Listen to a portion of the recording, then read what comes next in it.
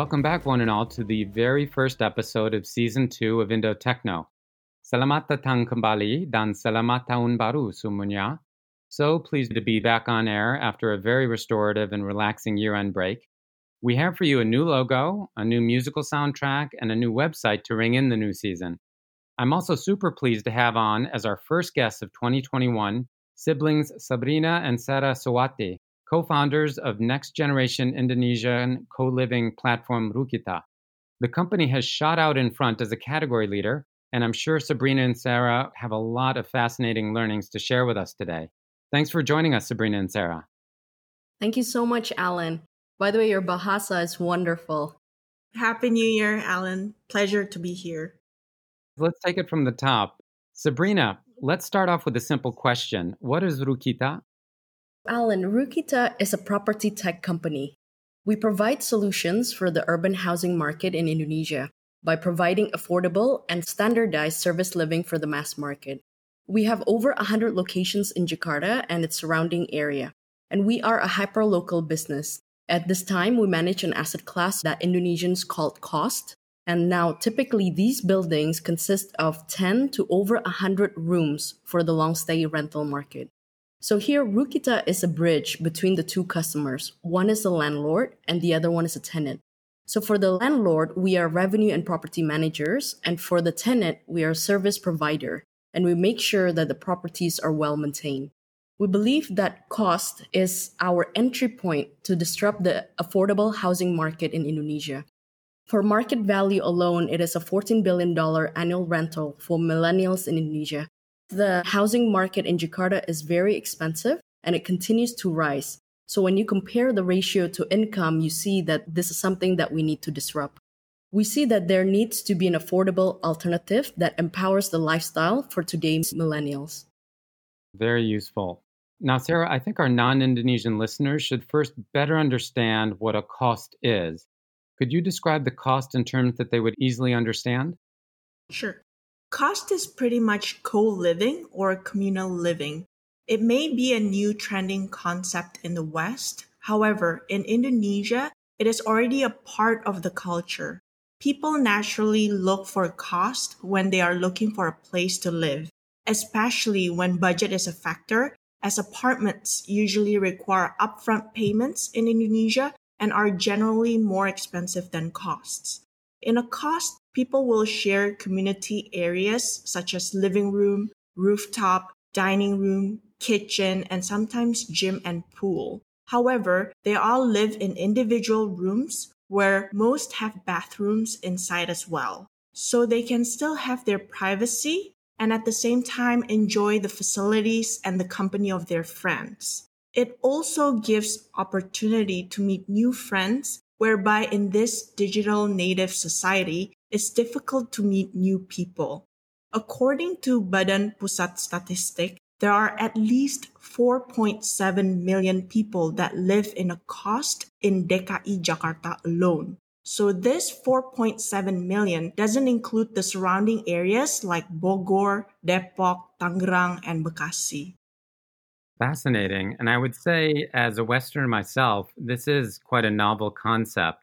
And I think that Indonesia will deliver a lot of unique models as it moves into its adulthood on the internet side.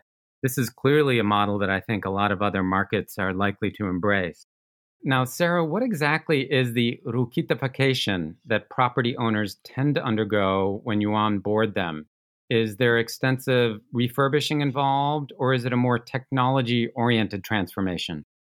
Depending on the condition of the building, it varies from very light touches to heavy refurbishments. We aim to provide a clean and comfortable place for our customers.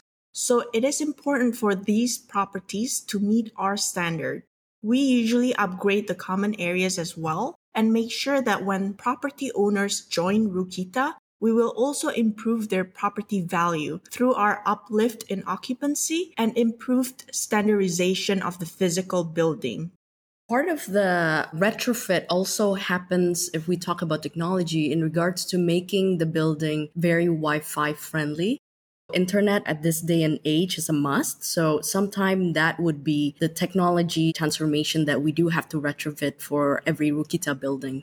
which is to make sure that there's steady internet and making it easy also for our tenants to top up internet speed through our tenant apps.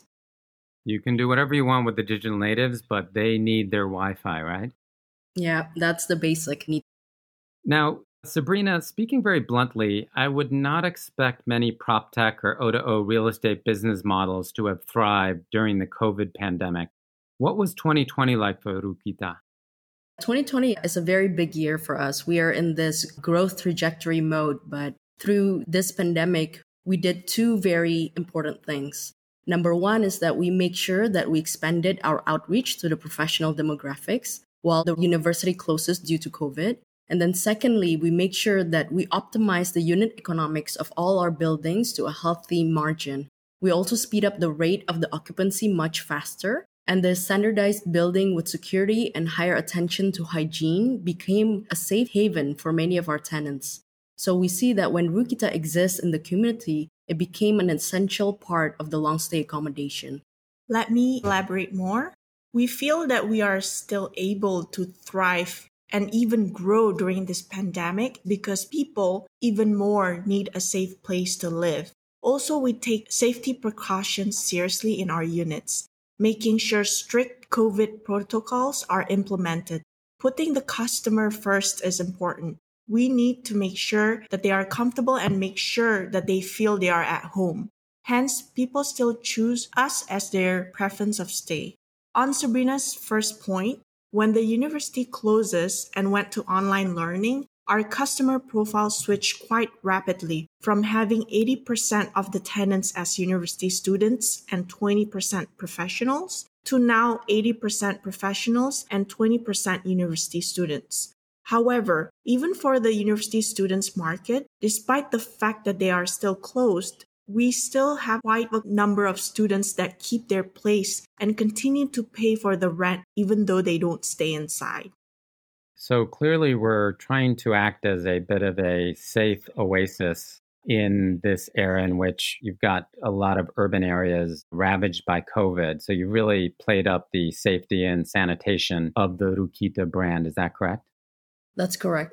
And interestingly, with the lockdown, many areas are closed down. And so this makes Rukita spots become much more essential because some offices and some commercials, they don't have a choice but to still stay active. Not everybody is digitally able to run the business. So then having the safe long stay accommodations is becoming very important and essential. Makes sense.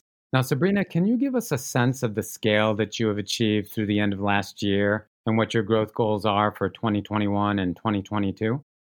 Yeah, we have grown to 3,000 rooms and we're stabilizing our occupancy at 70% for our mature properties. And mature properties here means that buildings are aged more than 3 months with us. And our tenant continue to increase month on month in this pandemic. So for 2021, we are being cautious of the market conditions in COVID as we understand that there will be a slower recovery for Indonesia. But at the same time, we are hopeful that with our solution for landlord and for tenants, we can start to increase the pace of growth again.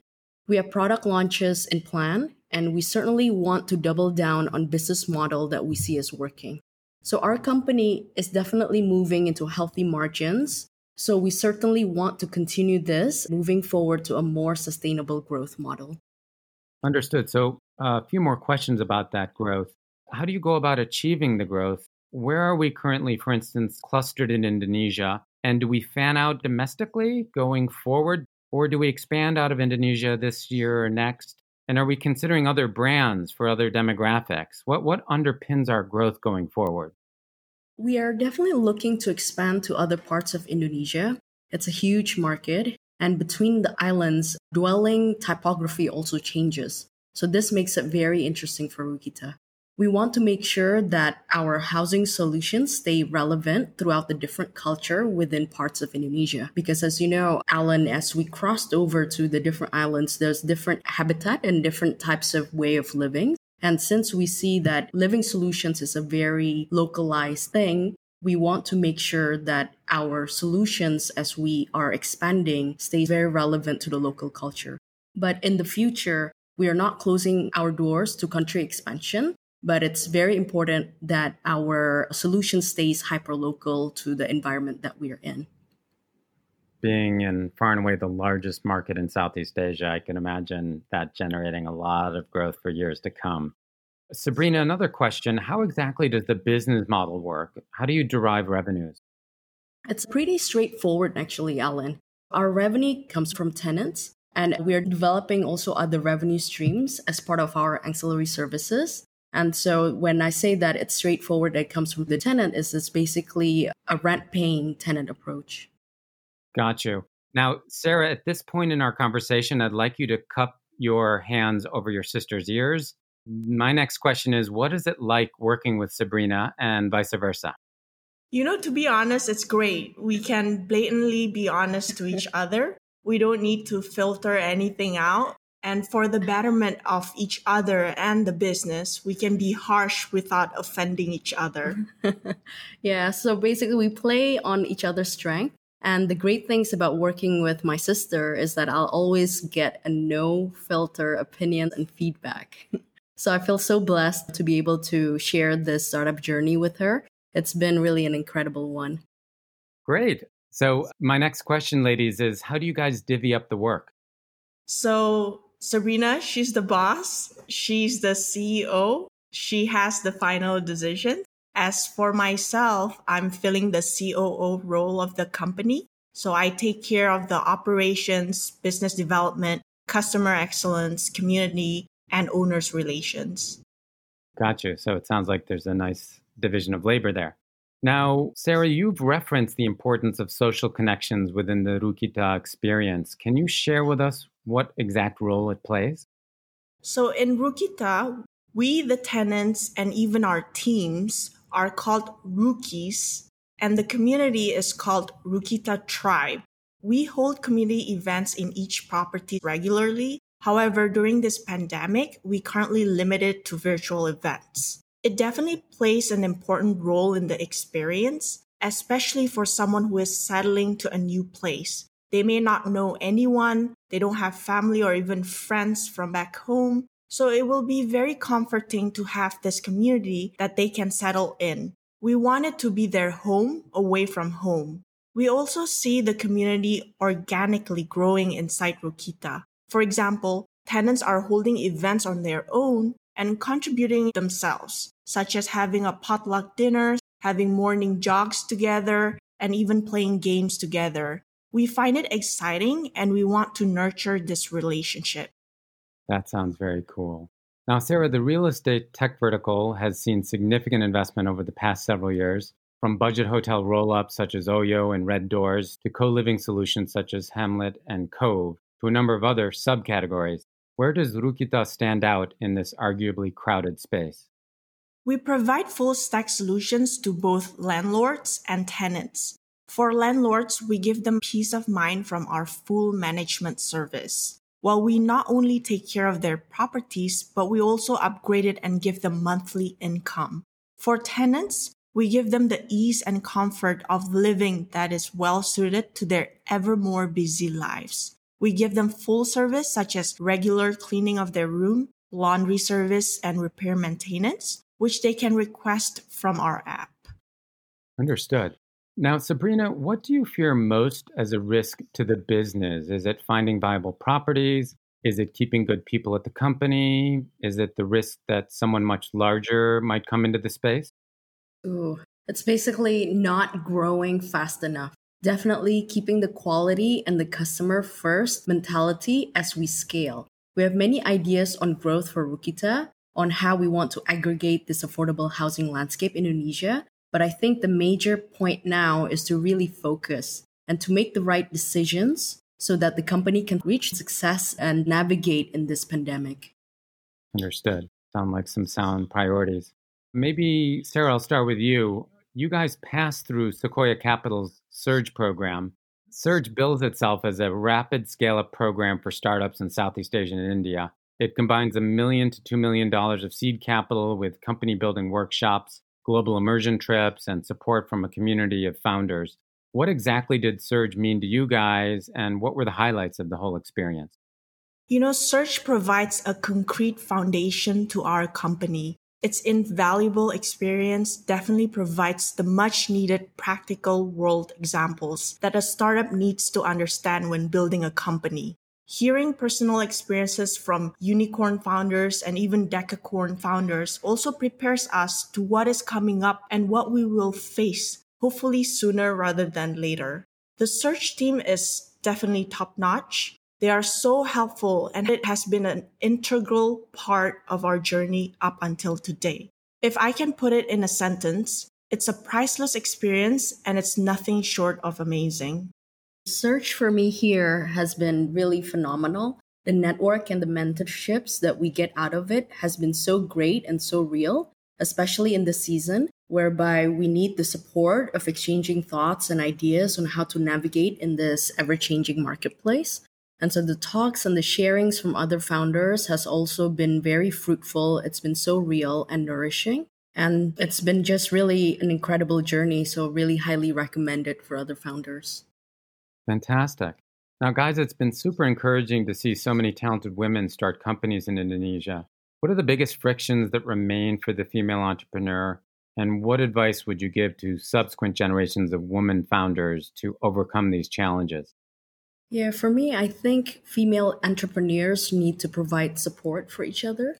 And don't pay attention to the frictions or the hurdles. Why are we here in the first place? It's important to not get discouraged by what may be a distraction. I'm definitely blessed to have my sister, and we don't allow gender to get in the way. We see a person as an individual, and we see them for their talents and potential.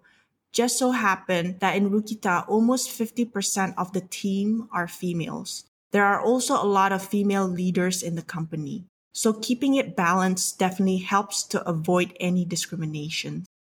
Well, it's such a treat to have you join us today, Sabrina and Sarah. Thanks so much for your time and insights. Thank you so much, Alan. Thank you so much, Alan. It's been such a pleasure. Excellent. I'm definitely looking forward to staying at Rukita Properties once cross-border travel resumes, although I'm likely to be the least hip room guest in the history of the company, but I hope you'll forgive me for that. Oh, we would love that. You'll be the mystery guest. Fantastic. Well, thanks all for joining us for our maiden podcast for 2021. Terima kasih telah mendengarkan. Sampai jumpa lagi.